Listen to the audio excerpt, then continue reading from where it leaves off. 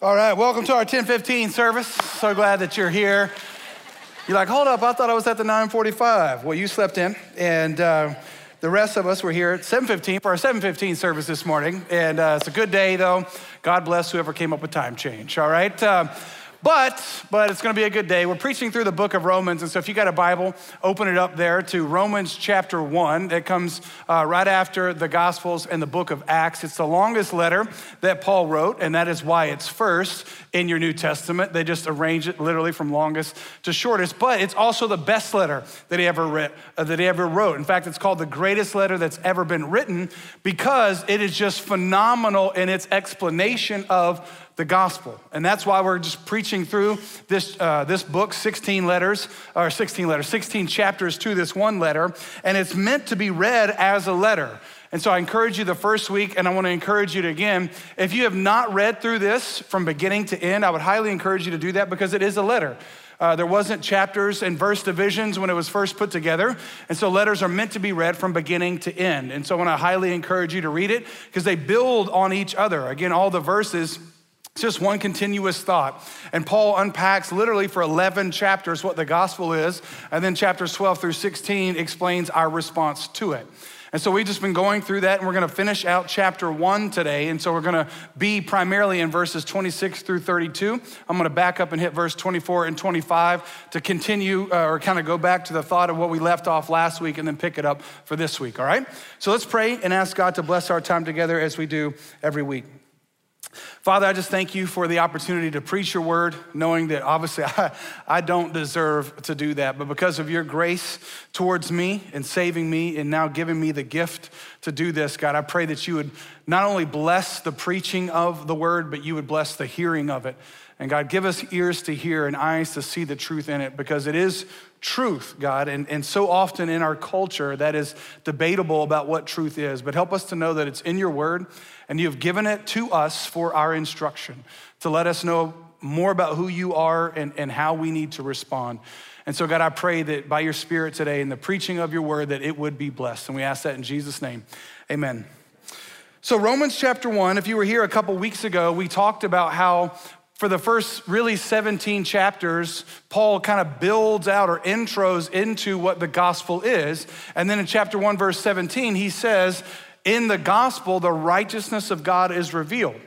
And you would expect Paul to go right into talking about the righteousness of God and how we're saved through faith. And that's what you would kind of think, but then Paul seemingly takes a U-turn into verse 18 when he says that the gospel not only reveals the righteousness of God, but it reveals the wrath of God. And then from chapter 1, verse 18 until chapter 3, verse 20, he builds out this, what we would just say today, the bad news of the gospel. The bad news is this, is that God has to judge sin. And so when he judges sin, that's not a good thing for us because God is a just and holy God. And so he is pouring out his wrath. But then in chapter 3, verse 21, he's gonna pick back up the connection from verse 17 of chapter 1 and build out faith. And that's what we're gonna talk about on Easter. And the reason why this is so important is because before you and I can understand the good news, we gotta understand the bad news. Or else the good news won't be good to us if it's not in the context of the current condition that we find ourselves in, which is not good. So for 7 weeks, we started last week, we're looking at the wrath of God. And so especially if you're new today, you're like, oh, I knew I should have slept in. I just want you to understand something. Yes, we are gonna talk about bad news, but we're not gonna end it there, all right? Because the bad news sets us up for the good news. But we do have to have an honest conversation because one, we're preaching through the letter and it's in there, but two, it's actually helpful to understand what we've been saved from. And so let's jump into Romans chapter 1, verse 24 and 25. Again, we ended last week's message with these and we're gonna pick it back up again because of what it says. It says, therefore God gave them up in the lust of their hearts to impurity, to the dishonoring of their bodies among themselves, because they exchanged the truth about God for a lie and worshiped and served the creature rather than the creator who is blessed forever. Amen. So 3 times Paul says that we exchanged. He's already said it once in verse 23. He says it right here again. He's gonna say it again in verse 26. 3 times he uses this same exact word. 2 of them are about how we exchange the glory of God and worship something God created and not the creator himself. And in response to that, Paul's gonna say 3 times that God gave them up. God gave them up, and that's literally the title of today's message, because what we're gonna see is, since we exchange the glory of God and worship something other than God, then God gave us up. He gave us over to something. Now this phrase here, God gave them up, literally what that idea is God gave them up over to another authority. And so the thought process is simply this. God, as a father, says, okay, you don't want me as your authority? You don't want me as your God? Then I'm gonna give you over. You're out from underneath my authority now. What that means is I'm gonna give you what you want, which is life without me. I'm gonna let you experience what life without me is like. And then he's gonna go on to explain what life without him is like. Now this thought process, any parent can understand, because and I'm a parent of 2 kids, as we parent our kids, we are the authority. I always tell my kids this, I was here first before you, right? I was first, therefore I'm your authority. One day when you have a kid, you'll be first and you'll be their authority. And my dad used to always say that to me, right? He would always say it a little not as nice. He'd say, boy, I brought you into this world, I could take you out. And he was big and he took a horse out once. I'm like, yes, sir, I'm gonna listen. And so the idea of authority in a parent's mind is simply this: I have the authority. And so therefore you obey and you respond to me. But there are times as a parent where we tell our kids, don't do that, don't do that, don't do that, and they're bound and determined to do it. So there are times we might give them over to what they want. So for them to have an opportunity to realize, oh, okay, you want authority, you don't wanna listen to me? All right, sucker, you're so smart, here you go. I'll never forget when Jackson was a couple years old. I can't remember how old. In fact, he was young enough, he doesn't even remember this now. We were talking about it before the service. But when he was young, Lindsay was gone somewhere, and he was, again, a couple years old, and I was watching my son, which, men, just by the way, to save you some heartache in your marriage, it's not babysitting when it's your own kid, all right? And so I'm hanging out with, it's called fathering. So I'm fathering my own kid, hanging out, and I had built him and my wife, this coffee table, and on one side of it was just a regular coffee table. You took the lid off and flipped it over, and there was a Thomas the Train set. It was like one of the best Bob Vila moments of my life. I built this thing, I was very, very, very proud of it. And so it was on the non-Thomas the Train side, and there was a candle there, and the candle was lit. And Jackson kept wanting to touch the candle, and I kept telling him, no, right? I'm your authority, no. But he was bound and determined because he's a wretched sinner, right? And so that's just true of all of us. And so I had a thought in my mind, all right, you wanna put your hand over the candle? Go for it. And I'll never forget, I mean, this moment is seared in my memory. He puts it, and I've said this story here several times before, but he puts his hand over the candle, right? And it wasn't just that he did that, it's that he looked up and copped a smile. He was like, I'm getting away with what you told me not to. I'm like, yeah, just see what happens next. And within a second or two, that smile went away, right? It was like, ah! Screaming and crying because his hand was burning, and he had burned his hand. And so I can't remember when Lindsay got home, she was probably mad. I'm like, he did it, right? And so, but the idea was very simply, my son didn't want to listen, so I'm gonna give him over. I'm gonna give him over. I'm gonna give him up and say, all right, see how it goes if you don't listen. And that's the idea. We as human beings, we didn't want God as our authority. We didn't want him. We exchanged him. Again, this is what happened in Genesis chapter 3. When God created man and woman, put them in a beautiful garden, he gave Adam a command, and he said, don't touch that tree, you can have everything else. And then he gave him another command to be fruitful and multiply, and all they're concerned about is the one tree they can't have. Which if I could go back and slap Adam, I'd be like, bro, seriously? You had all of this and a naked woman, and you wanted a tree that you couldn't have? And just a forewarning, I do want to warn you, we are going to have a conversation today, an honest conversation, because it's where Paul goes next, about sexuality. So if you need to check your kid out, or not check him out of here, but if you need to go out into the lobby and check your kid in or hang out somewhere else, I completely understand that, because this is always a good reason why we check our kids in through 5th grade, because sometimes we're gonna have conversations. This is in the Bible.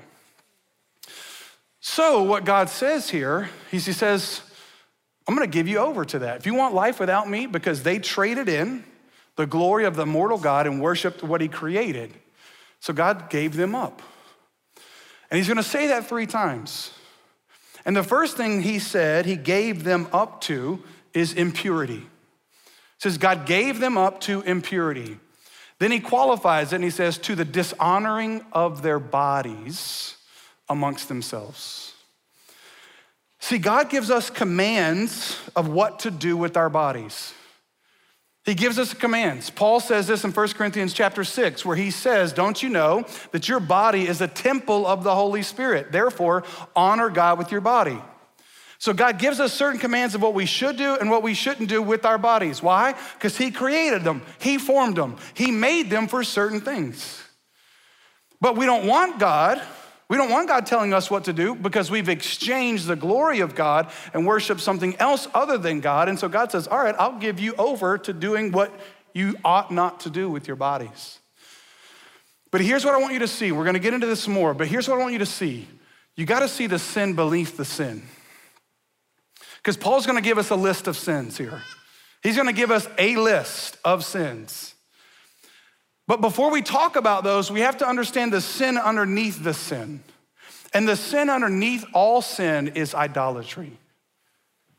Interestingly enough, you go back to Exodus chapter 20, and maybe you have a church background, maybe you don't, but in Exodus chapter 20, after God frees the nation of Israel, he gives them the 10 commandments. And in the 10 commandments, the very first command is this: you shall have no other gods before me. No other gods before me. And then from 2 to 10, and interestingly, commandment number 2 is you'll have no images. And then every other commandment is simply how we are to behave. Well, here's the thing. If you break commandments 2 through 10, you broke 1 already. Because commandment number 1 is you'll have no other God before me, which means you'll have no other authority. And so that is the sin that's underneath all other sins. And when we exchange the glory of God and worship something else, then that's gonna lead to all kinds of other sins. So the sin is the sin where we worship something else other than God. Again, very interesting to me, the second commandment is you'll have no images. You'll make no images. But the Bible says, when we exchanged the glory of God, we started worshiping images. So how do we know we broke commandment number 1? By commandment number 2. What image do you worship?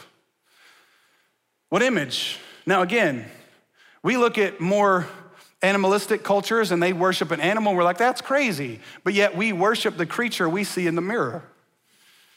You're still a creature. You're a created being just like an elephant, and elephants are great, but you worship a creature too. You trade it in and you worship the image rather than the one whose image we bear. And when that happens, we fall in love with our own bodies. We're preoccupied with our own bodies. And we start doing things with our bodies that God says we should never do. He calls them dishonorable. Dishonorable, which means it doesn't bring honor to how they were made or what they were for. And when that happens, verse 26 and 27 happens, which Paul goes on to say. Let's read that. Verse 26, for this reason, God gave them up to dishonorable passions. Dishonorable things with their body, dishonorable passions, the exact same word there. For their women exchanged natural relations for those that are contrary to nature. And the men likewise gave up natural relations with women and were consumed with passion for one another. Men committing shameless acts with men and receiving in themselves the due penalty for their error. Now, this is what I was telling you earlier. We gotta have a conversation about the biblical sexual ethic. And the Bible does have one. The Bible has a biblical sexual ethic. But here's what's so interesting to me, and I've always wondered, and really it wasn't until I studied this week that I think I made this connection, but here Paul uses the exact same word exchange as he uses the other two times. And the other two times he talks about us exchanging the glory of God for something else. But now he talks about on this level, another exchange took place. And I've always often wondered, why did Paul go there first? Why did Paul, in a conversation about idolatry, go straight into human sexuality? Like, what's the connection there? Why did he go there first? And the reason why I think he went there first is because when you go back into how God created the world, marriage was the very first institution that God created. God created everything that we see. He created man from the dust. And then he says in Genesis chapter 2, it's not good for man to be alone. And so he puts him to sleep, takes a rib, makes the woman. They wake up and Adam's like, this creature different than all the other ones I've been naming. This one I like, I'm attracted to. And bam, some of the coolest verses in the Bible, Genesis chapter 2, verse 24 through 26, it says they were naked and felt no shame.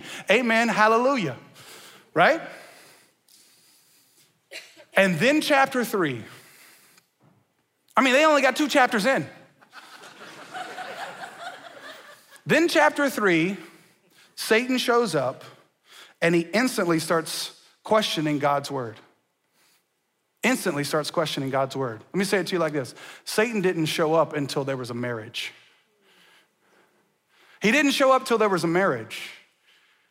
And he attacked the spouse of the one whom God gave the command to. It was a punk move. And then they sin, if you know the story, and God shows back up and they hide. For the first time, they hide from God, and God says, where are you? And they said, we were naked and ashamed, so we hid. The very first thing that Satan attacks is the marriage relationship. And the biblical sexual ethic is this. Let me explain it to you as clearly as I can. The biblical sexual ethic is one man, one woman, in one covenant of marriage for one lifetime. That's it. And sex was made for marriage. Marriage was not made for sex. Sex was made for marriage. Because God, again, gave the command in Genesis 1, verse 26 and 27, be fruitful and multiply, which is why I was joking about earlier. I do not understand what the mess was wrong with Adam, because God made sex. And Christians, you need to understand, and I want you to hear me, please hear me. I'm not trying to be crude, I'm just trying to be biblical. Christians have the greatest right to claim the greatest authority for sex. Why? Because our God invented it. And here's the cool thing about our God. He made it pleasurable. He didn't have to, but he chose to. Why? Because God is after your joy more than you are. God's after more joy than you are. He didn't have to. And yet Christians, we always act like culture created it. And we always act like somehow, in some way, we need to be ashamed about that. Listen, I used to tell teenagers this all the time. Sex is right. But to teenagers, I just always told them, it ain't right now. But it's right, and it's good, and it's godly, and it was made for marriage. And what is marriage? One man, one woman, one covenant, one lifetime. That's marriage. Our culture doesn't define marriage. The Bible does. God does, because he made it. So therefore, anything outside of that, anything outside, any sexual activity outside of that, the Bible calls sin. Any sexual activity outside of one man, one woman, one lifetime, one covenant is what the Bible would use the word sexual immorality. In fact, that's the word Paul uses in 1 Corinthians 6. Interestingly enough, the Greek word for that word is porneo. What English word do you think we got that from? Yeah. So is pornography a sin? You better believe it is. But here's what I want you to hear me say. Every single one of us, when we are born into this world, we are born sexually broken. Every single one of us. Every single one of us. We are born into brokenness. So therefore, we all have disordered sexual desires. Every single one of us. If you act like you don't, you're lying. All of us struggle with this. And we definitely don't live in a culture that celebrates the biblical definition. And sadly, a lot of us, even though we grow up in Christian homes, we are not told and celebrated about the Christian definition. But that's where kids need to learn it. And trust me, I drove a school bus for years. They learning it at school. Whether you're telling them or not, don't think that, oh, my kid, no, she don't know. No, she know.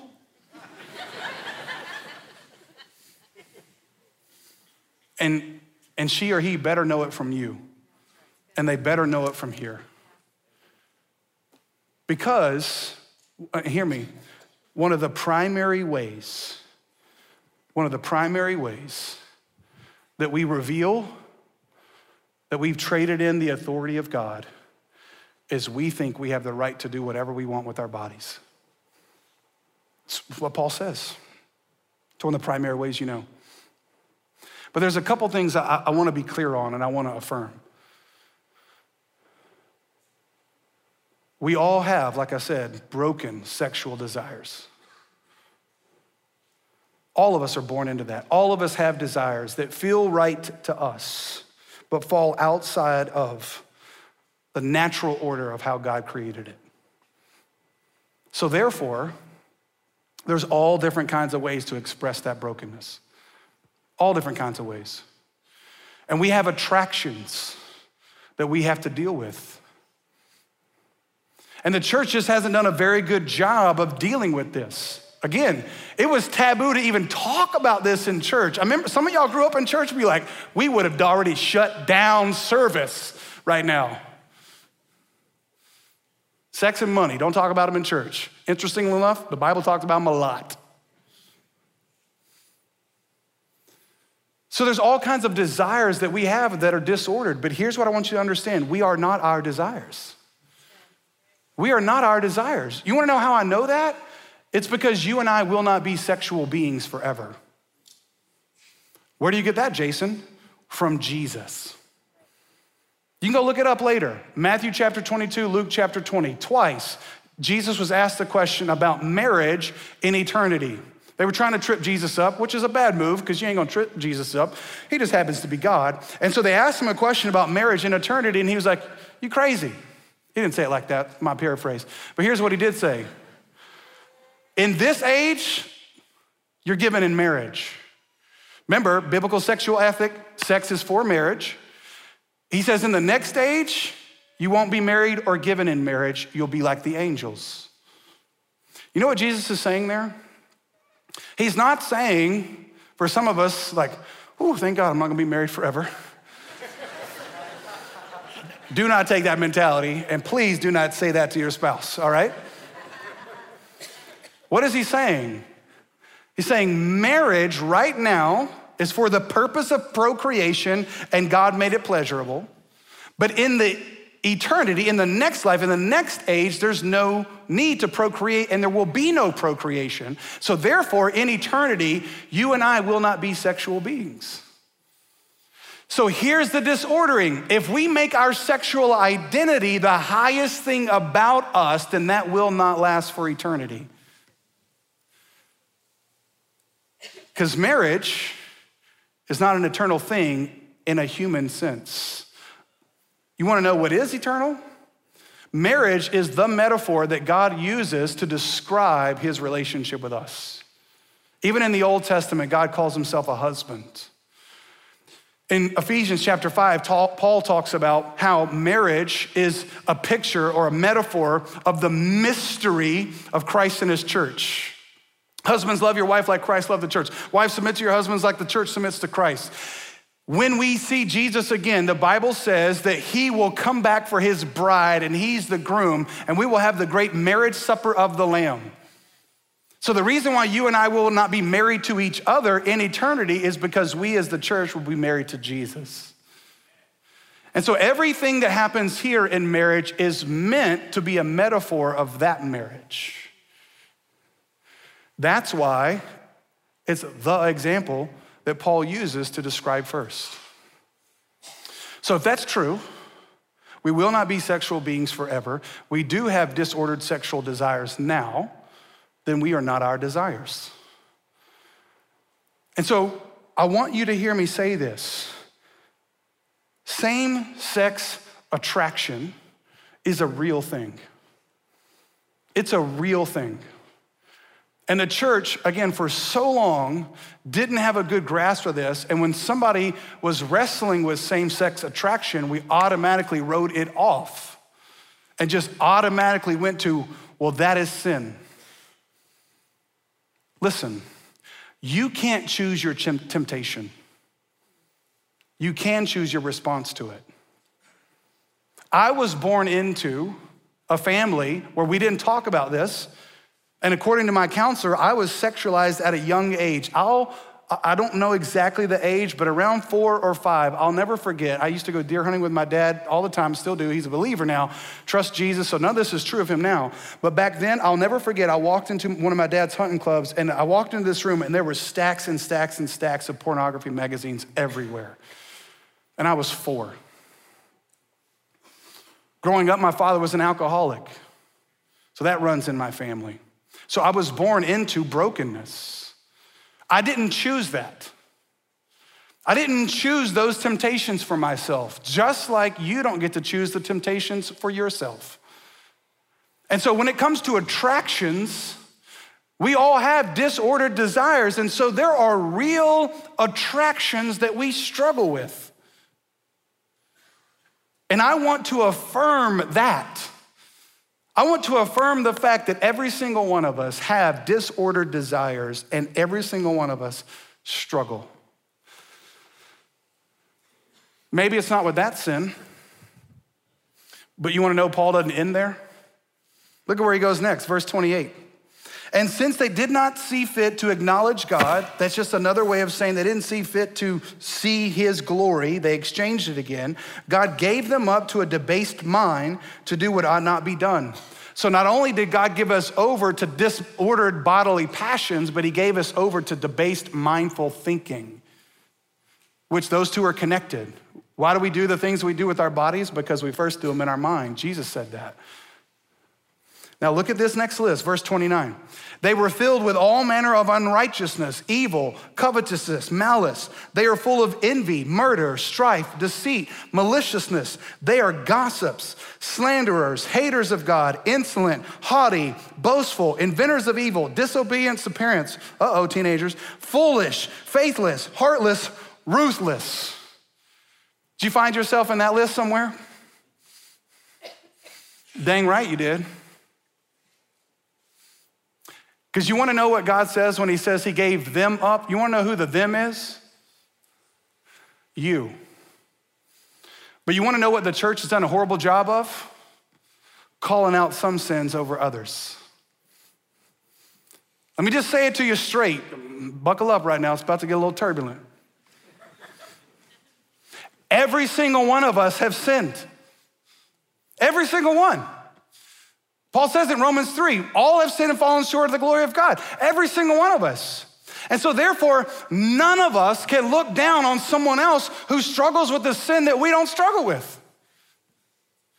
One of my pastor friends said it, and I just think this is amazing. He said, you cannot simultaneously look down your nose at somebody else and up at the cross at the same time. You can't do both. If you're looking down your nose at somebody else, you are not looking up at the cross. And you want to know what the message of the cross is? You are them. And this is where we put some sins as worse than others, like sexual sins are worse than others. Listen, when it comes to God, they are not worse than others.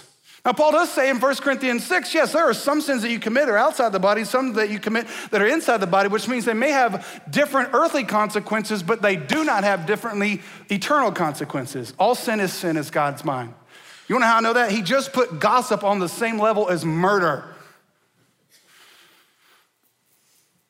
But isn't that how we talk in the church? Well, I didn't kill nobody. I mean, I'm not a murderer.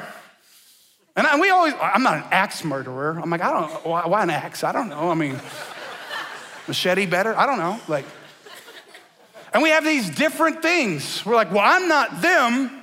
Well, guess what? If you have a them, you are them. There have been just as many people that have killed people with gossip than they have with murder. And this is one of the ones in the church house, boy, we good at. We just do it in the form of prayer requests, right? And we normally start it off with, have you heard? If you start off a sentence with, have you heard, you should shut your mouth. Because if they're not there, you shouldn't be talking. But yet you don't hear pastors getting up and calling out gossip, right? Talking about doing stuff with your body. We'll rail against sin and then do a potluck. As if gluttony wasn't one of them, right? You see what I'm saying? We got like grade sins. We grade them. Well, this is a grade A one. Mine are like a grade F. I mean, you know. Disobedience to parents. It's on the same level as evil. Maliciousness, covetousness, haughty, insolent, boastful. This one, it just trips me out. Inventors of evil.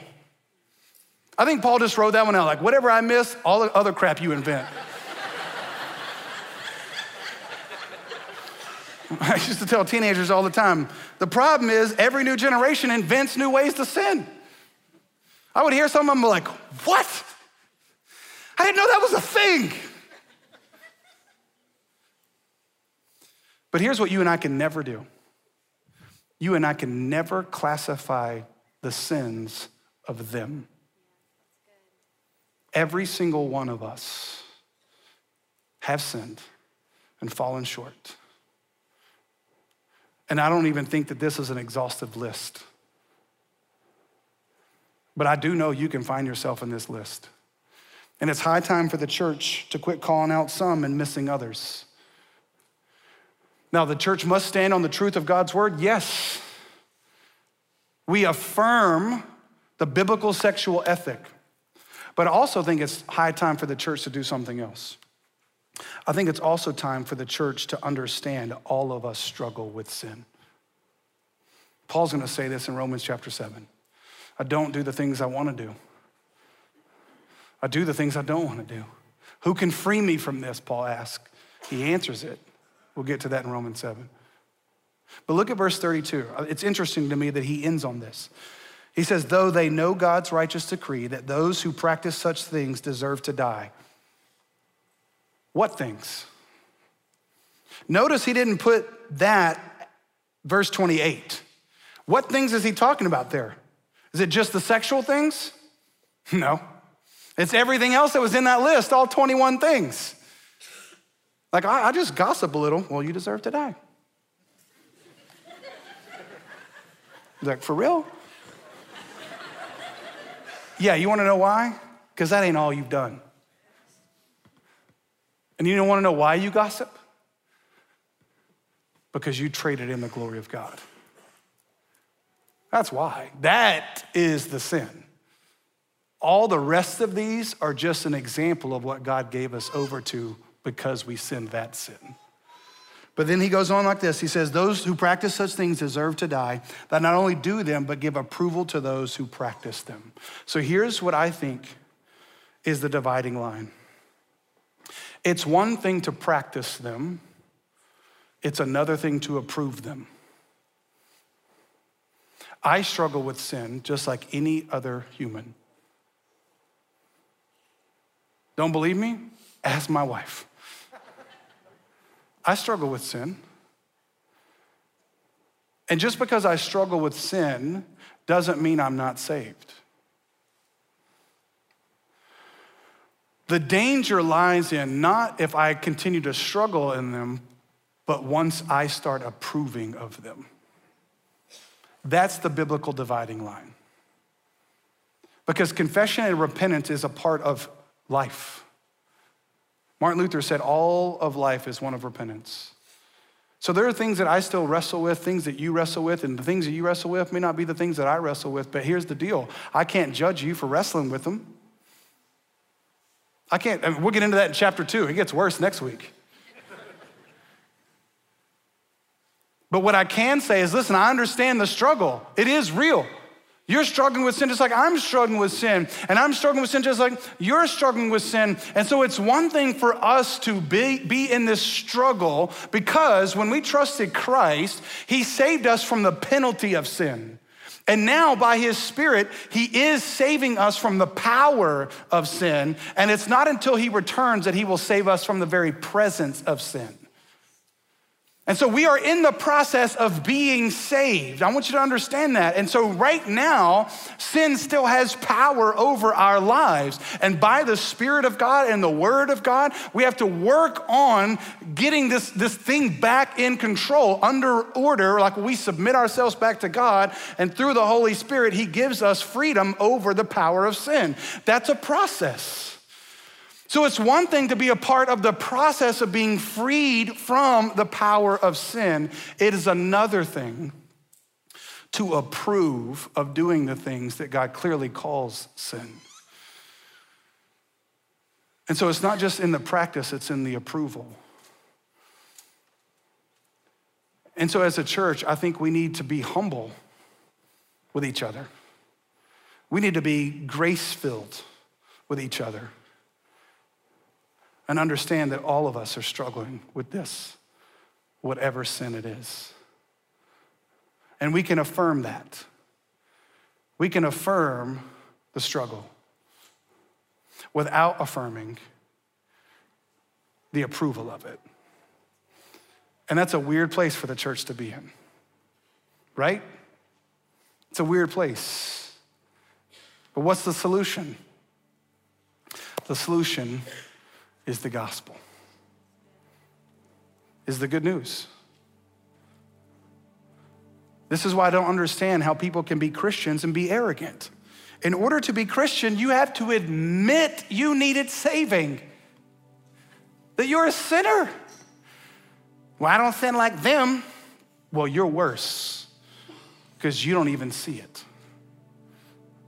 So the solution is, we traded in, we exchanged the glory of God and we worship something other than God. The solution is, even though God gave them up, God didn't give up on them. He gave up his son for them. Even though they exchanged his glory, he exchanged Jesus' glory for them. And on the cross, he put on Jesus the punishment, Isaiah 53:5 says, that we all deserved. So the solution to our disordered desires is God. God came and exchanged back what we had exchanged in. And now today, if you'll trust in that, you'll trust in Jesus, he will save you from the penalty of that, which means the wrath of God is no longer on you. And he will also save you from the power of it in the process of following him. And guess what? In that process, you're gonna take a step forward and 5 steps back. Doesn't mean you're not saved. It just means that God's breaking that power. And sometimes what God does in order to break that power is he gives you over to it. He says, oh, you'll see how this goes. When you realize that walking without me ain't working, I'm right here. And so as a church, it's a weird place to say we affirm the struggle, but we don't affirm, or we affirm, but we don't approve. But it's not a weird place to say that Jesus affirmed our struggle by becoming sin on the cross. And God already approved of him. And when I exchange places with him, now I stand as one approved. Not in my sin, because Jesus took that. But I'm approved in his son, as long as my life is one of confession and repentance. Paul says in Romans 10:9-10, if you confess with your mouth and believe in your heart that God rose him from the dead, you'll be saved. So if you confess and repent of that, whatever the sin is,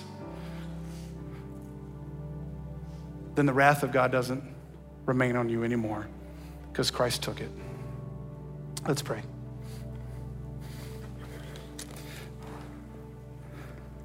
Father, thank you for your grace in our life. Thank you that even though you gave us up, you didn't give up on us. When we sinned and got burned, in Christ, you came and rescued us and healed us. And so, God, I know there are people listening or watching right now that have never trusted Jesus, who have never confessed and repented of sin, whatever that sin is.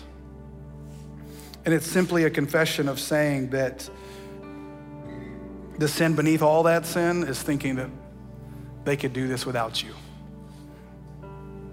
So God, I pray right now that you'd open their eyes to see the truth about who Jesus is and save them. Nobody looking around or talking here as we close. And if you've never trusted Jesus to exchange your sin, to take the wrath of God and you to receive the righteousness of God in faith, if that's never happened, then I'm gonna give you an opportunity to simply confess right there where you are, which is just a way of praying. You don't have to do it out loud. If you want to trust Jesus for the first time, pray with me. It goes like this. Say, Father, thank you for loving me, that you sent your son in my place for my sin. I ask you to save me. Forgive me for what I've done wrong.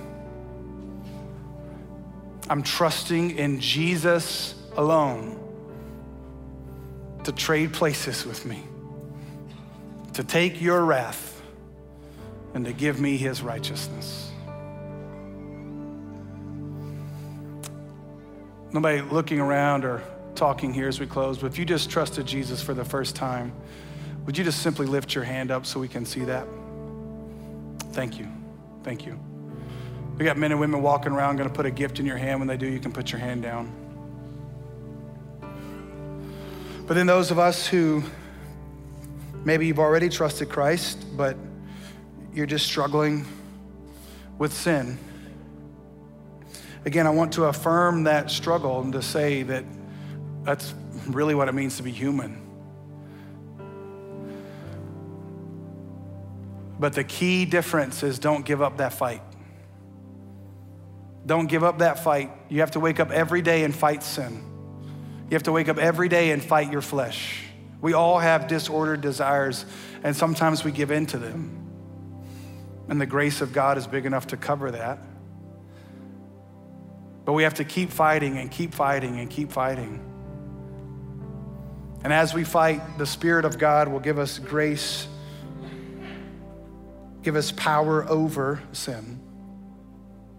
But just because you struggle doesn't mean you're not saved. And so if that's true, then that means it's not only true for you, but it's true for those sitting next to you. And so let's work hard to continue to be a church that is grace-filled, that is honest about our struggles, but not judgmental about other struggles. We are struggling with sin, and it may be sexual, it may not be. It may be relational, it may be envy or covetousness or anger, whatever. There's all kinds of ways. But God, help us to be grace-filled towards each other. And church, come on, man, let's be the kind of place that understands there is none of us that deserve Jesus. So therefore, all of us are in need of grace, and so therefore, none of us can be arrogant. So let's help each other in this process of being freed from the power of sin. Let's be honest about our own struggle, and let's commit to be accountable for one another, not just to one another. So often the church just says, be accountable to somebody. Well, we're also accountable for somebody, which means I'm accountable for helping them get up when they fall. We have that kind of church, man. That kind of church,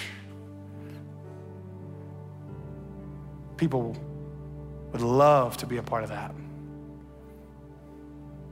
Father, we pray, not only do we affirm your word, but God, we affirm our own struggles. And so God, help us to not only know that we need Jesus, but we need each other. And as we walk through this letter to the Romans, help us to see in ourselves that we all struggle, and not to be judgmental, but to be the kind of place where we're all honest, but at the same time, we don't approve. We don't approve of what you call sin. And that's a balance that we gotta walk, but help us to do it in grace in Jesus' name. Amen.